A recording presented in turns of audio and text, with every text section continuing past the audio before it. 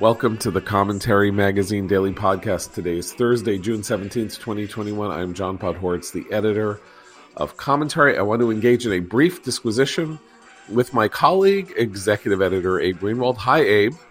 Hi, John. How are you? I'm good. About our July-August issue, which I believe we should have at least part of up online today. And then if we don't have it all up today, the rest will be up tomorrow. Double issue, our one double issue of the year, longer than others. We've got so much good stuff in it. Indeed, we do. We have Liel Leibovitz, his first appearance in Commentary, talking about making the case about why Jews are not white. We are our own thing. Right, and it's a really fascinating and original piece. Not, by the way, if there's anything wrong with being white, which is part of the point.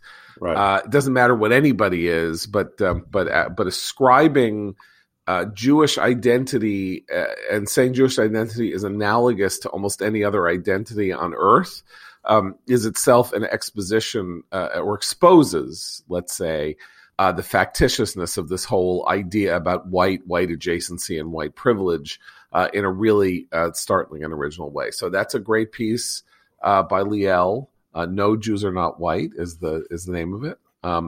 Christine Rosen, senior writer. Hi, Christine. Has two pieces. Hi, John. Has two pieces in the issue. I do. Your big piece is something that will be familiar to listeners of the podcast. An all-out assault on the teachers' unions and their behavior during the pandemic year. Yes, it was extremely cathartic to write, and I appreciate being given the space to do it. And yes, our listeners have heard me rant and rave about the teachers' unions for quite some time, and it was actually useful to sit down and think through the ways in which they have abused their power and obfuscated about their intentions and otherwise harmed America's children on a mass scale during the past year's emergency shutdown orders and whatnot. So hopefully people will, it's certainly not going to gain a ton of agreement. And I hope that the teachers that we have as listeners understand that this is about the unions and their political power and not an attack on individual teachers. But I do hope it also prompts many teachers and parents to reconsider what they might need to be doing on behalf of their kids going forward as schools reopen in the fall. Yeah. Now, speaking of, in your other piece is about this inconsistent application of politically correct standards for silencing employees. Let's just put it that way. Why don't you give people a sense of that? Yes, this was there was a little blip of a story about Google's chief of diversity. Turns out he's kind of wildly anti-Semitic and had been writing about this on his blog before joining Google, but kept it up once he was at Google. And when this was exposed by our friends at the Free Beacon, they did some reporting on this and broke this story. The underwhelming reaction by the same people who were scolding Google for having James Damore, an engineer who worked for the company, who challenged some of the sort of ideological orthodoxy about why women and men sometimes choose different professions and, you know, the complementarity of the sexes. He challenged that internally and was fired. This guy was publicly calling Jews bloodthirsty murderers, and he just got transferred to a different job. So I was talking the hypocrisy of how these standards are applied. This was a pitch perfect case of that. And it was also a case that was rarely discussed in the mainstream media, and I try to explain why. Right. Well, this is in your media commentary column. I'm going to read one sentence from that column about all this. You say, quote, which is why, as of this writing, the New York Times, the Washington Post, and most other mainstream media outlets that avidly covered the Damore case have completely ignored the Kamau Bobs story. They employ their own Kamau Bobs, and that is sufficient for them to cast a blind eye on the matter. So that's Christine's two pieces. I also want to commend to you Mayor Soloveichik, Commentary's roastee this November. We'll be telling you more about that and how you can attend the roast in New York in November. But Sully, as he is known, our Jewish commentary columnist, has a really beautiful piece about how the Chancellor of Austria, Sebastian Kurz, during the war with Hamas, elected to fly the Israeli flag from the Central House of Government in Vienna, and how this represents a kind of redemption of Vienna, which is, of course, the city from which Hitler emerged and whose leader in the late 19th century not only inspired Hitler's own political awakening. His name was Karl Lueger, was the mayor of Vienna, but also Lueger's deep and serious and severe anti-Semitism was a key spur to Theodor Herzl in Herzl's determining that Jews had no proper home in Europe, could make no home in Europe, and needed a homeland of their own. This is an eye-opening piece. I didn't know a lot about this. That's often the case with Sully, who has a way of writing about these matters in an entirely original fashion. And that piece, which is called How Chancellor Kurz Redeemed Vienna, I commend to you highly. We'll talk about other stuff. Great piece by Terry Teachout on Nelson Riddle, who was the guy who sort of turned Frank Sinatra into the greatest popular singer of all time. And a lot of other stuff. So that's the July-August issue. And also with us, though he does not have a piece in the issue, as ever, Associate Editor Noah Rothman. Hi, Noah. Hi, John. Guys, so Joe Biden and Vladimir Putin had their summit meeting, or whatever you want to call it, yesterday in wherever the hell it was, Geneva. And Putin came out first, gave an hour-long press conference in which he revealed himself to be among, he's a thug and a monster and a killer and everything. He's also excruciatingly boring. This was one of the most boring, he's a guy who now has spent 20 years, no one ever telling him to shut up. And so he really has no idea how to stop answering a question or finish what he's saying.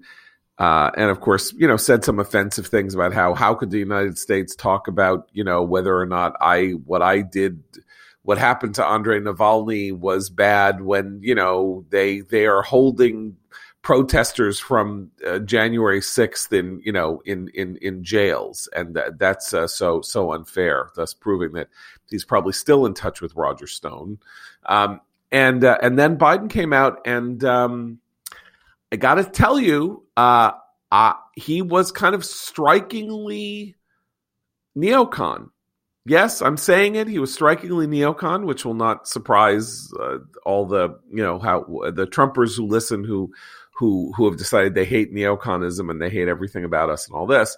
But basically, what Biden said is, I sat down from next to Putin or across from Putin, and I said, if you keep doing cybercrime, we have capabilities to stop you. You don't know what they are. I know what they are, and better stop. And he said, quote, I'm just going to read you the quote of, he said, I told him that no president of the United States could keep faith with the American people if they did not speak out to defend our democratic values, to stand up for the universal and fundamental freedoms that all men and women have in our view. That's just part of the DNA of our country. How could I be the president of the United States of America and not speak out against the violation of human rights? I told him that unlike other countries, including Russia, we're uniquely the product of an idea. What's that idea? We don't derive our rights from the government. We possess them because we're born, period, and we yield them to a government. They said this extemporaneous. The idea that he's senile, I think, is conclusively disproven by both the integrity and lucidity of this statement of purpose, and it's very striking because, of course, it has been 13 years since we had a president who spoke in terms anything remotely like this. Obama attacked the idea of the American exceptionalism born of idea of the nation born of an idea from the left, and Trump, who was much more of a blood and soil type, attacked it from the right. And here is Biden kind of moralizing American foreign policy, and it's kind of striking. I share your enthusiasm for what we heard yesterday at this press conference that Joe Biden gave. It was reassuring and very American in the strictest sense. I'm far less sanguine about the outcome of this summit for the following reasons, and there are going to be three of them. The first is that Joe Biden talked about the off-limits nature of some of this infrastructure that we would no longer tolerate any cyber espionage or attacks on. And I can't be the only one who heard haunting echoes of Dean Acheson failing to include South Korea in the U.S. defense perimeter, convincing Joseph Stalin to greenlight Kim Il-sung's invasion of South Korea in 1950. It was the omission that is the problem. Enumerating our cyber capabilities and our particular infrastructural targets that we won't tolerate attacks on is A, foolish, B, not going to happen because we use cyber espionage as a means of deterrence. We have a gun to the head of Russia's energy grid. We have a gun to the head of Russia's water purification systems, as they do our own. And we've known about this for quite some time. That gun isn't going away. And the notion here that we can somehow deter private actors who have deniability that the state, Moscow, has effectively denied strikes me as fanciful.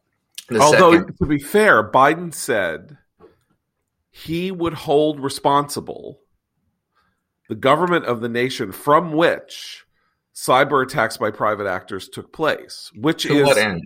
To what end? No, but it's a legitimate, because I think the point here, I'll let you go on. I'm just saying the point here is that Biden, not precisely echoing the idea that we held the Taliban hostage, we held the Taliban responsible for the behavior of Al Qaeda on its land, but the idea that Putin knows what's going on. He's got a very involved secret service in his own country, and so I don't think that we accept that people are doing ransomware from your, inside Russia, that we think you don't know what's going on. You better figure it out and stop it, or we're going to do stuff to you like you're doing to us. Why wouldn't he? Because the SolarWinds response was cosmetic at best. Okay, you got to explain what that is. We issued a series of sanctions. Yeah, you got to explain what that is. This is the latest cyber attack emanating from Russia. In April, for which the Biden administration responded by sanctioning Russian government assets. They were cosmetic at best. They could be absorbed, sending a rather clear signal that this is the sort of thing we won't tolerate, only insofar as we will put on a dramatic performance of our indignation without actually making you suffer any consequences that you can't endure, which is why when he discussed, how awful it would be and what the response would be in the event that Alexei Navalny died in Russian custody, sounded to me like just toothless, a paper tiger. And we have ample evidence to suggest that Moscow believes that too, in part because they absorbed these sanctions in April pretty easily and were subsequently rewarded for their actions with the construction of the Nord Stream 2 pipeline. So I have to wonder why we engaged in what is, in my view, functionally the fourth consecutive Russian reset. George W. Bush entered office, Barack Obama entered office, Donald Trump entered office, all of them with the chief foreign policy objective, almost the sole foreign policy objective in terms of great power competitors, of finally creating some sort of a comedy and a consensus between Moscow and Washington. This is yet another species of that. And why?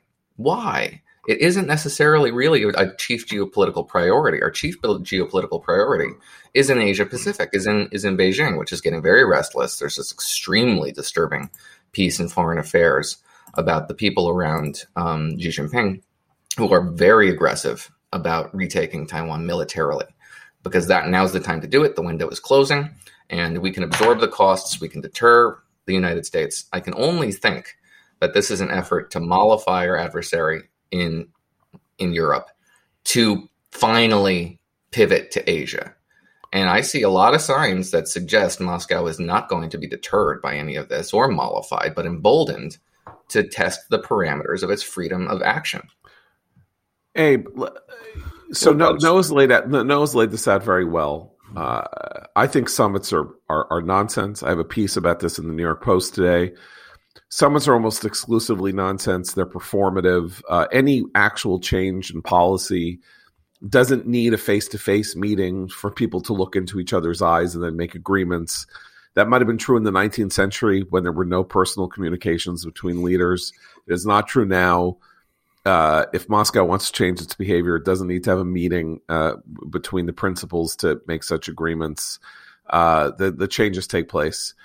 So what matters in some sense is the rhetoric that emanates from it, is the rhetoric conciliatory, or is the rhetoric tougher? That's what I would say. What horrified a lot of us about what happened between Trump and Kim of North Korea was how what would you say, conciliatory and loving and friendly the rhetoric was toward one of history's greatest monsters. Complimentary, yeah, right. And that then sort of like demoralizes American foreign policy, drains it of the unique quality of both extending national interest and trying to defend not only the international order but simple sort of like non-inhuman behavior on the part of leaders. And Biden just went in a different direction in a very narrow sense. And I'm not sure that Noah, I don't know, it wasn't conciliatory. Like the way Biden talked about Putin yesterday was not conciliatory. It was not aggressive. He didn't, it wasn't like Khrushchev. He didn't say, "We will bury you." But it was tougher than I expected.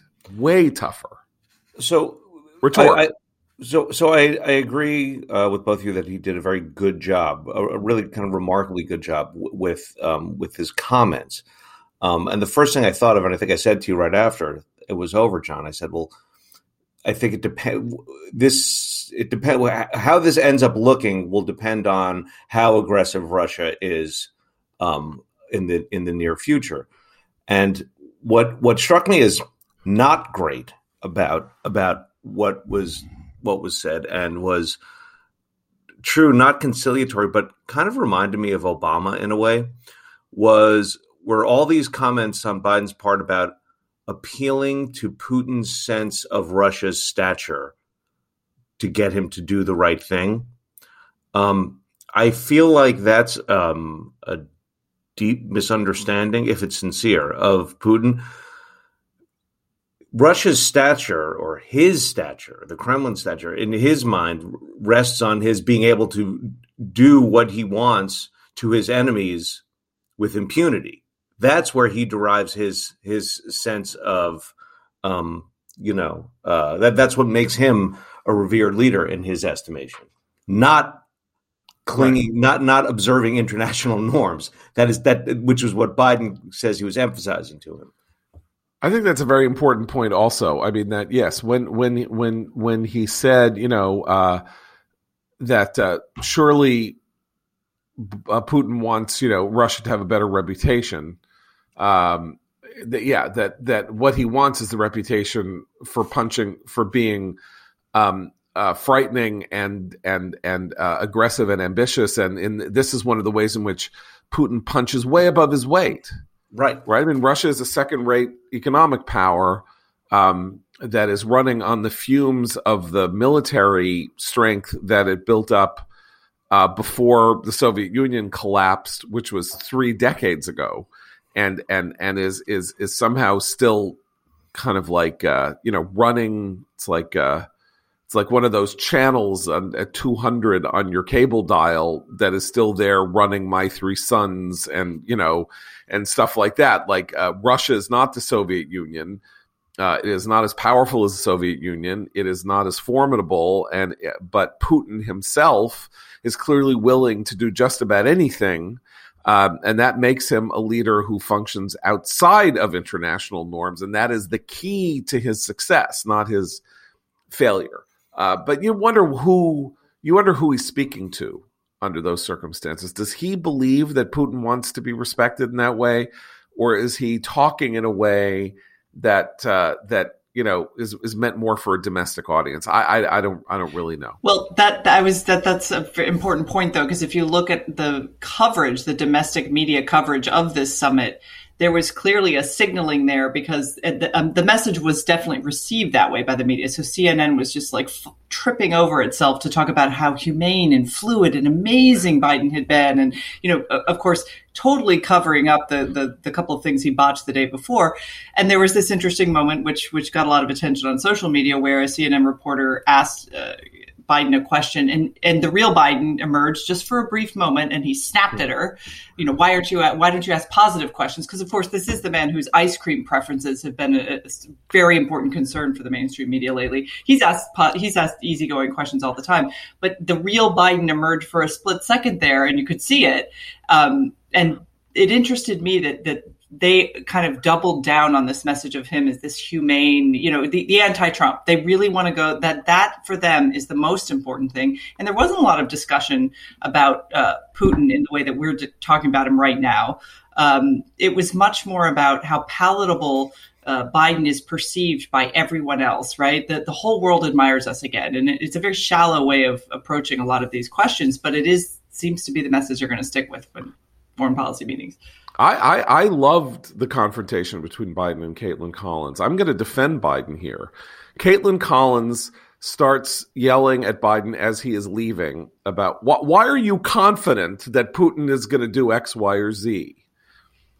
And Biden had never said that he was confident that Putin was going to do X, Y, or Z. He never used the word confident. He specifically did not analyze Putin's behavior or say very much about what Putin had said in response to him. He talked about what he had said and what he wanted. And he turned around and he said, what the hell are you talking about? I didn't say I was confident. I didn't say I was confident he would do anything. What's the matter with you? I don't have any problem with him snapping at her. What I have a problem with is the hypocrisy of an entire media establishment, which if that had been Trump snapping at a female reporter, which he did, it was the end of democracy. It was misogyny. And and that guild thing that happens, that horrible guild, circling the wagons thing happened when she did this. And then all these people on social media, all these reports are like, you go, Caitlin Collins. And by the way, this had happened an hour earlier where a CNN reporter, they're all just channeling Jim Acosta. It's all this like, let me have a dramatic confrontational moment at the press conference. I think her name was April Scott. She started yelling at Putin, like, about Navalny or something, like, how can you behave this way or something like that? It's like, who the hell are you? Like, shut up.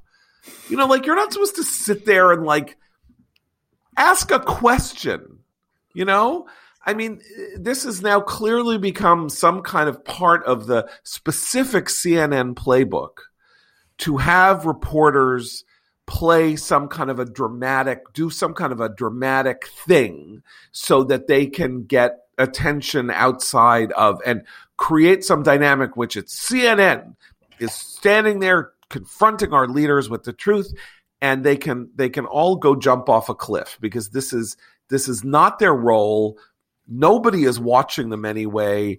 All the these networks have lost 80% of their viewers in the last 6 months. Go have a little modesty. I know you all love each other on Twitter, but that's all. Okay, but the other point though to remember is that that is who Joe Biden is. So he's very testy. He was testy with reporters and with people on the campaign trail. It was always covered up, not reported on, not discussed because he's not Trump, so he's better than what we had before.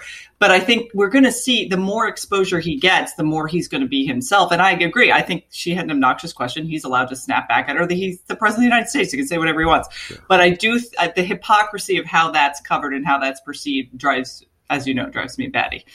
Look, that's going to be great for CNN. This is going to be great for Joe Biden. You should survey Russian media. They're all CNNs. They're all flattering Vladimir Putin's behavior. This is all great from a political perspective. What on earth this was designed to achieve, I have no idea. The power imbalance here between what the United States needs from Russia and what Russia needs from the United States favors Moscow. We need them to cooperate on Iran. We need them to take Iranian nuclear material and process it and maintain it and de-enrich it. We need them to cooperate on Afghanistan. We need them to stop agitating and supporting the Taliban. We need them to support our bases in Central Asia. We need them on refugees. We need them on cooperation on the Arctic. We need them. What do they need from us? They need sanctions relief. Guess what they're going to get? Guess what we're going to get? The imbalance is going to be hard to ignore in the very near future. And I have no idea what this was designed to achieve, save a strategic, cooperative, and predictable relationship. And the predictability is going to be American concession and Russian achievement. And I don't see any other way out of it. Well, you make a good point. And you know what else? I don't think this is true of anybody on this podcast, so I'm going to ask just the audience. Are you a proud cat person? If you are, you love your cat, but that doesn't mean you love having a litter box in your home. That's why I'm talking to you about Kitty Poo Club, which takes care of the more unpleasant parts of cat ownership, so you can just love your furry friend without any ambiguity. Kitty Poo Club is a convenient all-in-one monthly litter box solution. Every month, Kitty Poo Club delivers an affordable, high-quality, recyclable litter box that's pre-filled with the litter of your choice. Boxes are leak-proof, eco-friendly, have a fun design for every season. When the month is up, you just recycle the box, and Kitty Poo Club will automatically deliver a new one to you. No changing used litter and no more cleaning the box. You can customize your order based on how many cats you have and choose from 4 different litter types. Kitty Poo Club has a no-risk satisfaction guarantee, and you can easily customize or cancel anytime. And right now, Kitty Poo Club is offering you 20% off your first order, plus a free dome, free scoop, and free shipping when you set up auto ship by going to kittypooclub.com/commentary. Just go to kittypooclub.com/commentary to get 20% off your first order, plus a free dome, scoop, and free shipping when you set up auto ship. That's kittypooclub.com/commentary. Okay, I want to move on to a cultural topic, and it's a little tricky for me to talk about. That's the movie In the Heights, which is tricky for me to talk about because one of its producers is a very close friend of mine, Anthony Bregman. And so I love him, and I'm excited for him that he has produced this major motion picture that's gotten great reviews, and I'm a big fan of the movie as I was of the show, but I have a personal interest, so I stipulate that at the beginning because we need to talk about a manufactured controversy that gives us a real glimpse into the kind of torturous dead end logic that wokeism and the world of leftist activism forcing its way into the control of the conversation about culture and trying to control popular culture as well, all aspects of culture, how it functions. So In the Heights is about Washington Heights, the neighborhood in the north of Manhattan that is largely Dominican, though it has a lot of different, it's a Latino neighborhood, was for many decades a very Jewish neighborhood. Henry Kissinger's from there, Dr. Ruth Westheimer's from there. And there are still pockets of Jews, including Yeshiva University in Washington Heights. But it's a Latino neighborhood, and Lin-Manuel Miranda, the creator of Hamilton, as a kid at college in Wesleyan, wrote this musical about his home, about his neighborhood. Oh, he's actually from Inwood, which is a little north of Washington Heights, nonetheless. And it was about sort of like this corner in Washington Heights, and there are 3 businesses, and the people who run them all have dreams. There's a bodega owner that's a sort of little kind of like little mini supermarket. There's a cab company, and there is a beauty salon, and it's about the people who work there, and they all interact with each other. And the lead character is a Dominican, and somebody else is a Puerto Rican, and somebody else is a Cuban, and they're all kind of friendly with each other. But there are also little bits of tensions here and there, including racial tensions between a black employee of the cab company.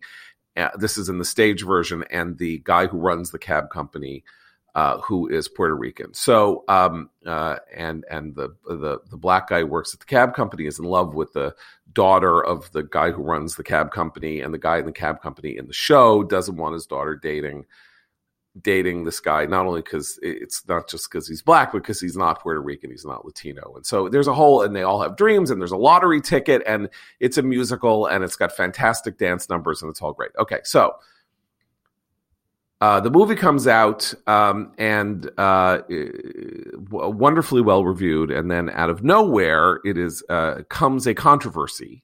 One of these controversies, they flare up. Somebody wrote a blog post. Somebody wrote a piece on a website you never heard of, or on some kind of idiot pop culture website, saying that the movie does not makes invisible the Afro-Latino, that is to say, the very dark-skinned, Spanish-speaking Latinos who are not present in the movie, and so the movie erases them from the narrative, and so it's all about all these other people, but there are no Afro-Latinos, and Lin-Manuel has erased them, and therefore In the Heights is not representative. It's not representative of Latin culture. It needed to have this in it, and it didn't have this in it.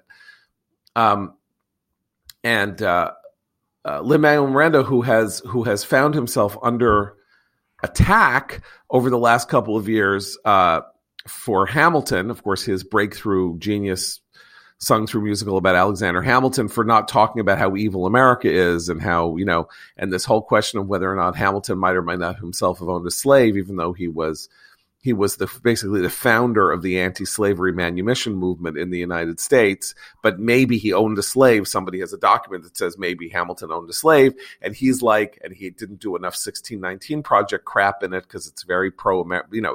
It's a sort of revision of the American experiment in which minorities play the founding fathers as a way of claiming kind of the universality of the American founding. Because he himself, Puerto Rican, plays Alexander Hamilton. Christopher Jackson, a black guy, played George Washington, and Lamar Odom played Leslie Odom Jr. Played Aaron Burr, another black guy. So that's Hamilton. But of course, when everything changed, he had to say, "Look, we're a work in progress. We're flawed, like the American experiment." Like, he kind of played it very well. And this time, within the Heights, he said, "We're learning. I'm learning. I'm learning. I understand. I'm learning. I'm happy to have this lesson being taught me."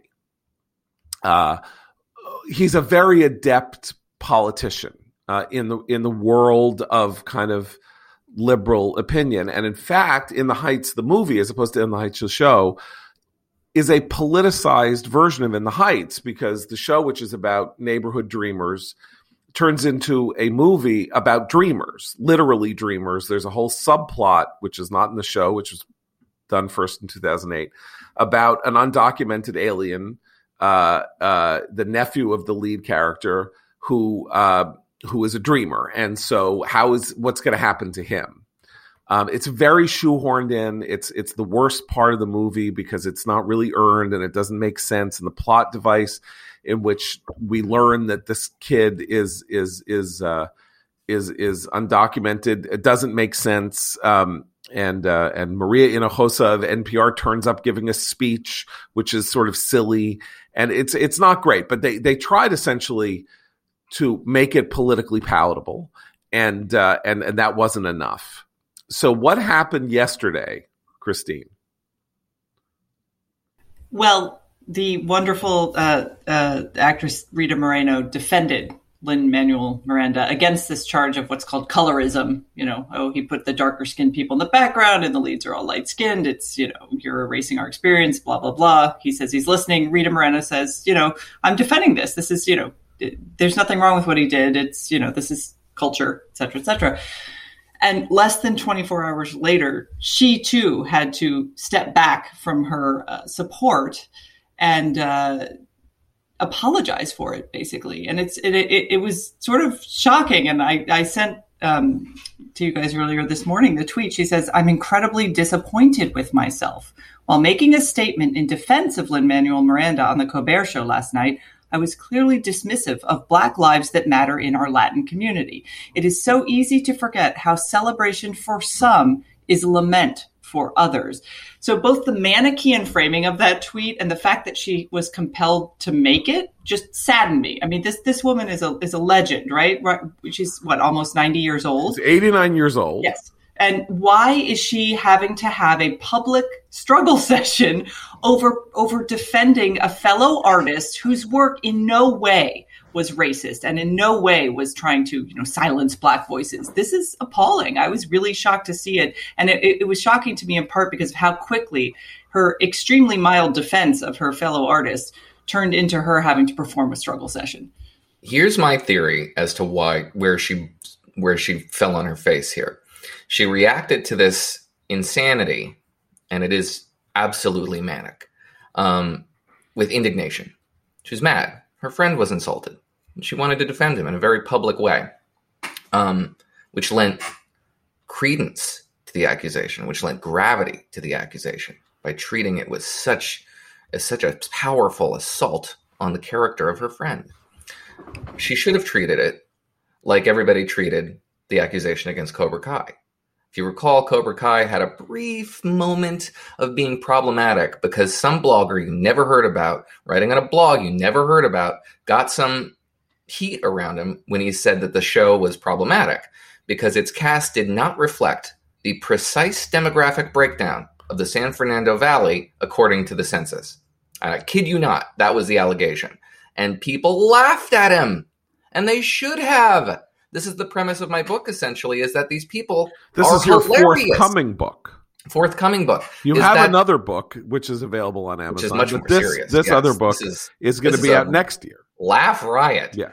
And the premise is essentially that she should have laughed at him to mock these people. They are mockeries of themselves. They are absurd caricatures. They are making facially stupid arguments that make them sound manic, insane, insular, creepy.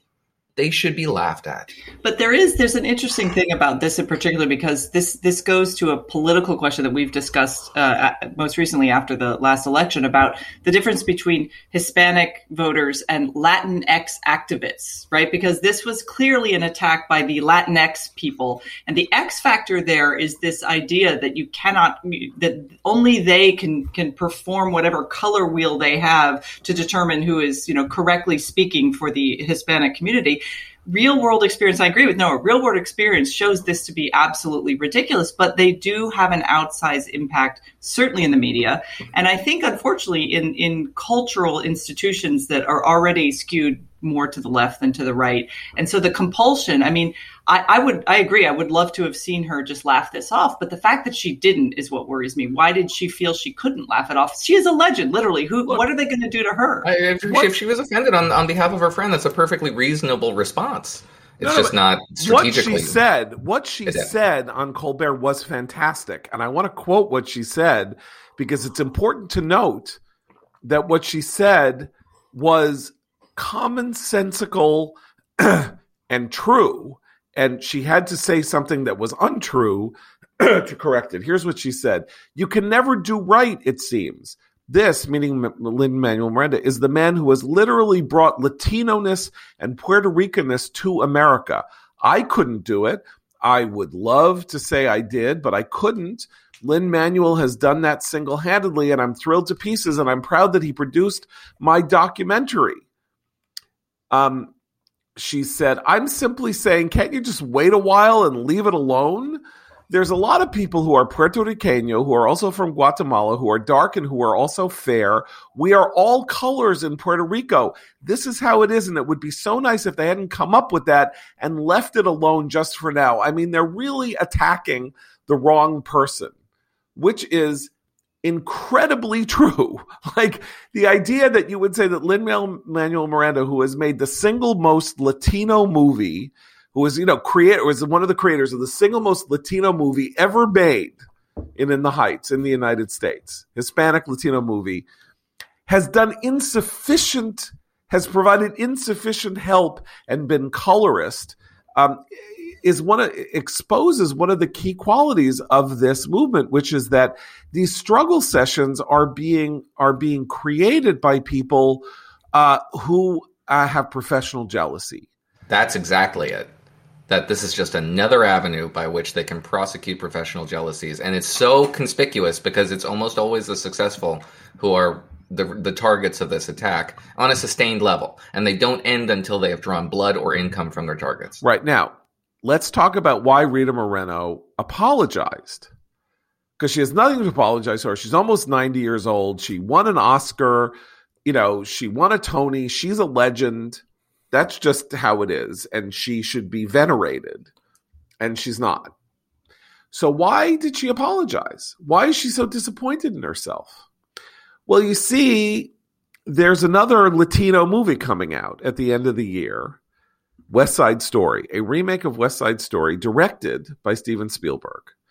And in it, Rita Moreno, who of course was Anita in the original West Side Story 60 years ago, was released 60 years ago, plays the candy store owner who has been obviously gender switched.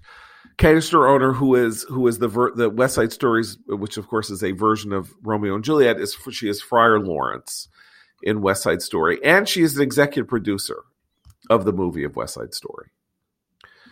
And I'm pretty sure that watching what's going on and watching the, authenticity problems and the idea that Lin-Manuel Miranda's version of Latino life in New York is deemed insufficiently authentic or insufficiently woke, that Steven Spielberg is worried.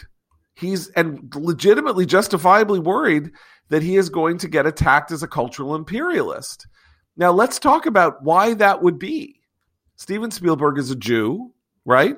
The screenwriter, who is Tony Kushner, a Jew. Tony Kushner is adapting the book by Arthur Lawrence, a Jew. The songs in West Side Story written by Leonard Bernstein, a Jew, and Stephen Sondheim, a Jew. And the original production was conceived and directed by Jerome Robbins, a Jew. And West Side Story is about a gang of white kids, none of whom is Jewish, and Puerto Ricans, none of whom is Jewish. And maybe it has occurred to Steven Spielberg that he's got a real problem on his hands with social media and this kind of coverage, which has now become the dominating coverage of pop cultural artifacts in the United States. And he's made this thing and he wants to win an Oscar with it and he wants to win Best Director. And his fear clearly for a year was that In the Heights was going to come and steal his thunder. And now he's got to worry that the movie is going to be canceled because all these Jewish guys have made a movie about Puerto Ricans. And remember, of course, the Puerto Ricans aren't necessarily the greatest. Like they're gang members, they got knives, they're doing rumbles, it's not good. It's not good what they are. Now, when Arthur Lawrence restaged West Side Story on Broadway in 2010, in an effort to deal he was almost 90 years old. He directed a fantastic production of it. In an effort to deal with this problem 10 years before wokeness really exploded, he had someone come in and write new lyrics to I Feel Pretty in Spanish. I Feel Pretty being the worst lyric in the show. Stephen Sondheim is embarrassed by it. He's got a 17-year-old, a Puerto Rican girl singing, "It's alarming how charming I feel." He says this is the worst lyric he's ever written. So I Feel Pretty was rewritten with Spanish lyrics. And whom did Arthur Lawrence bring in to write the Spanish lyrics? Lin-Manuel Miranda was brought in to bring authenticity to West Side Story that it had lacked because its entire creative team was Jewish. And now Lin-Manuel Miranda is insufficiently pure to provide that kind of cultural cover. And Rita Moreno has to apologize for having defended Lin-Manuel Miranda on Stephen Colbert's show. Abe, help. Oh, if only I could. Look, people are crying for more Abe. The thing they is, want to know what you think. They want. Well, I mean, the apologists, get me more than the woke accusers. We know what to expect from the woke accusers. They're a given. We don't yet know that the apologists or the apologizers are apologizers until they do it and they cross that line. And it's always a disappointment and it's always a huge mistake. You get nothing from giving the mob anything. This comes at a time when there was another story, not similar, but it brings up the same basic point about trying to be liked by these people. That is the mistake. So Tom Hanks, very beloved. Everyone loves Tom Hanks. It's like favorite of generations, of both sexes, of both parties, both everything. He recently wrote a piece for the New York Times saying that there should be more teaching about the Tulsa race massacre, which has already gotten a lot of recent publicity from the HBO show Watchmen and various other things, and it's been written about and sort of recognized a lot. Now, for what reason Tom Hanks, an actor, thinks he needed to take to the Times to write this, I don't know. I can speculate. It's because he wants to be liked by everyone.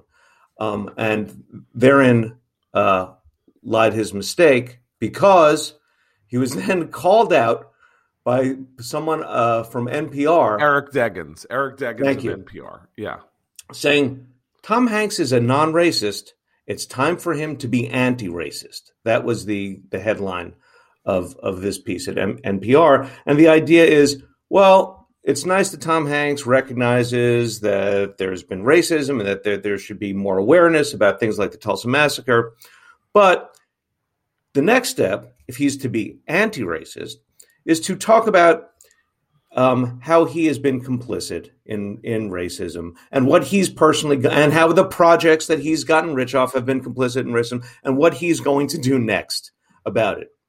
Mark my words, if he hears about this piece, he will acknowledge it, and he will become anti-racist according to this week's description of it. Can I tell you an interesting detail? I think it's a fantastic fantastic analysis. I think they kind of knew this was coming, because I read this interview last week, reading everything about In the Heights because, as I said, my friend produced it. And there's a whole weird detail in it that the actress who plays the daughter of the Puerto Rican livery cab company, in the show, her parents are both alive, and it's about her parents who don't like the guy, the African American who works for him. They like him, but they don't want him to date their daughter. And she and the mother was eliminated from the movie to simplify the plot.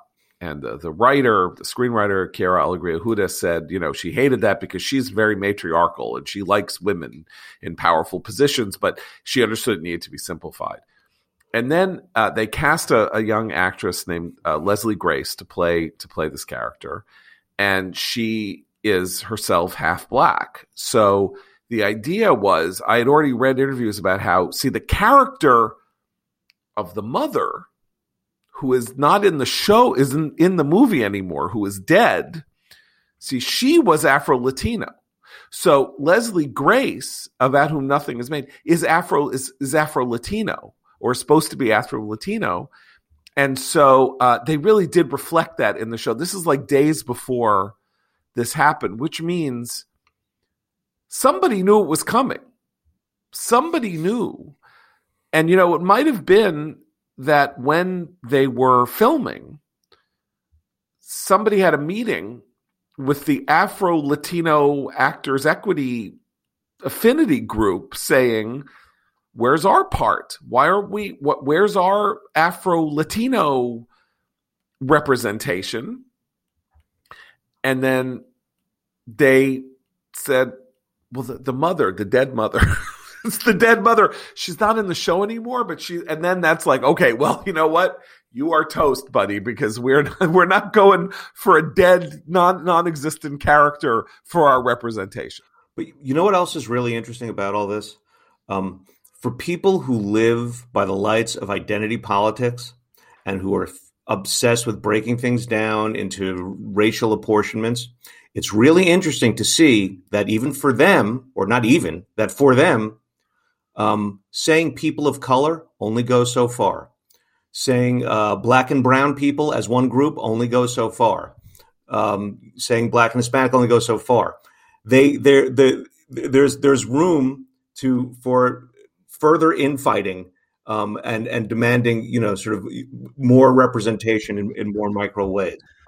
I mean, to that infighting point, John, you may have just already answered this question, but I want to ask you guys if there's something to the venue in which these comments were made, because this is the second time that the Colbert Show has exploded because somebody emerged, went into this liberal bubble, and Colbert has entirely transformed that program from what Dave Letterman made it into, a comedy show, into an effort to reinforce whatever the liberal narrative of the day is. Is it possible that because these comments were made in a way that offended the audience, the woke liberal audience that comes to this sort of thing, to have their priors restated to them, just as Jon Stewart did when he advanced the lab leak theory the other day? Is it the venue that is as much the problem as the comments themselves? Well, and Colbert weirdly has now become, if he continues to do this, which I sort of hope he does, because I love watching the liberal audience's heads explode every time one of their heroes says something that they find not woke enough. I mean, he's kind of become a confessor, right? I mean, there really was shock when Jon Stewart went on about the lab leak hypothesis. Probably a little less shock when Rita Moreno defended her friend, but still the idea, I mean, he actually should carve out that niche if he hasn't done it already, because that there's no one else doing that. Trevor Noah is a propagandist.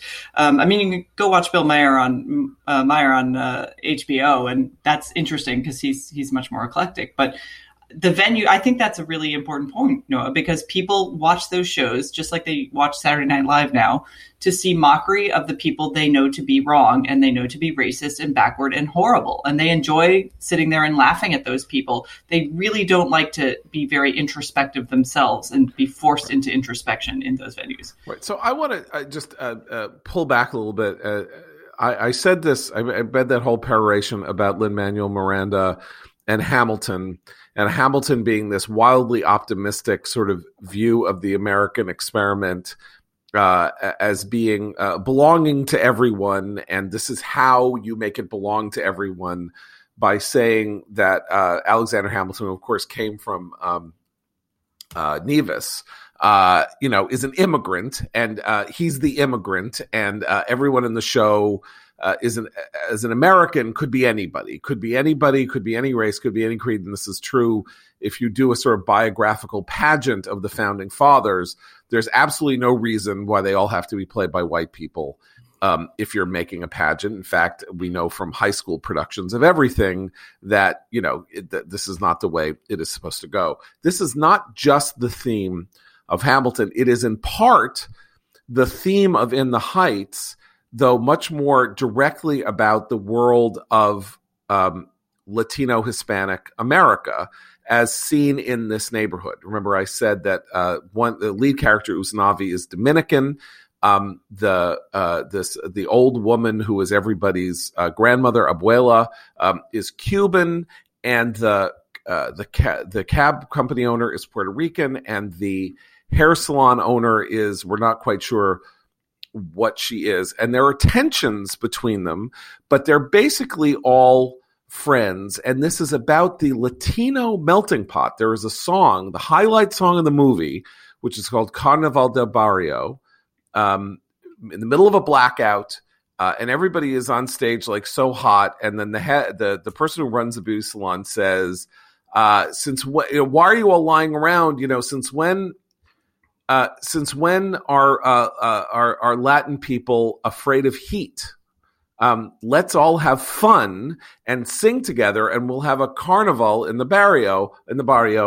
And her assistant says, she says to her assistant, sing something. And her assistant says, I don't know what to sing. And she says, just improvise. And so she sings, my mom is Dominican Cuban. My dad is from Chile and PR, which means I'm Chile Dominican, but I always say I'm from Queens. And everybody cheers. And then as the dance number goes on, different people from different nationalities, though they're all Americans, start singing about how they're from Mexico, they're from Cuba, they're from Guatemala, they're from Puerto Rico. They each hold up a flag. But basically, the idea is that they are all American. They are all American. And the end of the show is about how this character, Usnavi, whose dream is to go back to the Dominican Republic where he was a kid and open a bar on a beach, realizes that he lives on an island. He wants to go back to an island, but he lives on an island, and the island is Manhattan, and the people he loves are in Manhattan, and the neighborhood that he loves is in the United States, and he is an American, and he is going to stay in Washington Heights and in America because it is just as much his as it is anybody else's. This is the classic melted. This is the drama of In the Heights, and it is betrayed at every turn by exactly the kind of culture that he, with his apology and his saying he's learning and all of that, his play is almost explicitly ideologically opposed to, which is this is the modern melting pot within the Latino Hispanic community. That is what the power of In the Heights is about. It is about how these are all Americans and they have a dream. And you know what that dream is? It's the American dream. It is, maybe it's winning a lottery ticket, and all you get from that lottery ticket is $96,000. You're not getting $600 million. What can you do with it? You can pay off your debts. You can pay for college, which is one of the dramatic points in the show. You can not have to move your beauty salon to the Bronx, but you can stay where you are as the rent is going up. Whatever it is, it's a dream. Everyone has a dream, and ultimately that dream is the American dream, and that is what is being denied everyone by this shattering of the American political experiment that is represented by this kind of thinking. That's the great traitorous heart of identity politics, isn't it? Instead of allowing people to craft their own identities in a free society where they are able to do that and to raise children to create even new identities after them, identity politics, and particularly woke politics, insists on telling you what your identity is and on how that identity comes with directives about how you should behave, the kind of art you can produce, the kind of novels you can write. It is such a step backwards in terms of just race relations and how we even talk about race, obviously, but it's that suffocation of creativity and that suffocation of an individual's power to define his or her own path and his or her own identity that's weirdly contradictory if you look at a lot of the ways that the woke left wants to talk about, say, sexuality or gender. It's just a crushing of that. And it's horrifying, really. It's something that's really worth fighting every time there's a new battle in this war. Right. So, guys, I got to talk to you again about the X chair. You've heard me talk about it, the luxury supercar of office chairs with that dynamic variable lumbar support, which offers unbelievable support to your lower back, and that new XHMT technology that delivers heat and massage technology right to your core, helping increase blood flow, muscle recovery, and energy. All perks that make working from home or the office a joy. It even has 4 different massage modes and fast warming heat. So instead of that old uncomfortable office chair, you can look forward to spending hours sitting in the ultimate therapeutic massager. You won't believe the extra difference until you feel the extra difference for yourself. X-Chair is now on sale for $100 off. Go to xchaircommentary.com now. That's the letter X, the word chair, commentary.com, or call 1-844-4X-Chair. X-Chair has a 30-day guarantee of complete comfort, and you can finance your purchase for as little as $30 a month. Go to xchaircommentary.com now and use code XWheels for free X-Wheel blade casters, xchaircommentary.com.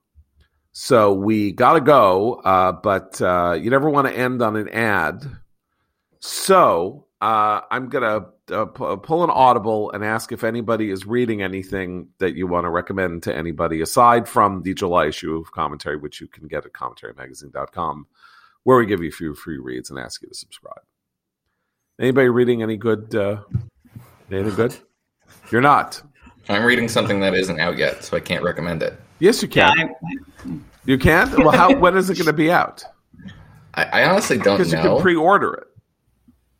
You can pre-order, but I don't know if it's available for pre-order yet. I'm Okay. reading Batya Unger Sargon's forthcoming book on the news media, Okay. which I'm enjoying quite a lot. And when it comes out, you should pre-order it. Okay. Batya Unger Sargon, red-pilled, one of the red-pilled people of the universe, was somebody that I made vicious fun of on Twitter during the days that I was on Twitter for years as the woke opinion editor of The Forward, pre-woke, and then something happened. She's still pre-woke. She's very No, pre-woke. she was woke. I'm saying she was woke Right. then. Oh, okay. She was she's woke. post-woke. And something happened. I think it was sort of, and it was the explosion of anti-Semitism and the refusal of her colleagues on the left to recognize anti-Semitism from the left. That just kind of like, she just, it's a fascinating transformation Batya Unger Sargon has made. She's a good Twitter follow. And I apologize to her now for having been so mean to her before. Although maybe I don't know, maybe my cruelty had a purpose. Sort of like one of those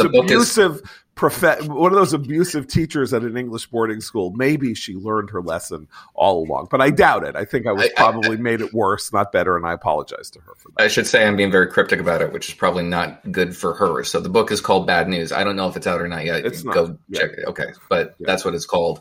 Author Batya, called Bad News. When it comes out, check it out. John, I just want to say on that point, I welcome all converts to anti-wokeness. I think it is. I've even shocked myself with my openness on this point because I'm talking about a lot of people that I formerly really disliked. But if they are anti-woke, they're welcome. They're welcome in my world, in my home, whoever they are. I'll never come around to Glenn Greenwald. In part because Sorry. It's hard. In part because it makes us different from the wokesters, Right. because they don't forgive. True. Fair enough. Yes. So But be less Glenn Greenwald is a bridge too far for me also. But almost everybody else, including George Packer, whom I haven't thought that highly of, and who has been nasty to me in the past, has been writing impressively on some of these matters. So anyway, a good point, something to look out for whenever it comes out toward the end of the year. Batya Unger Sargon's book, Bad News. And with that, we will be back to you tomorrow. For Noah, Abe, and Christine, I'm John Podhoretz. Keep the candle burning.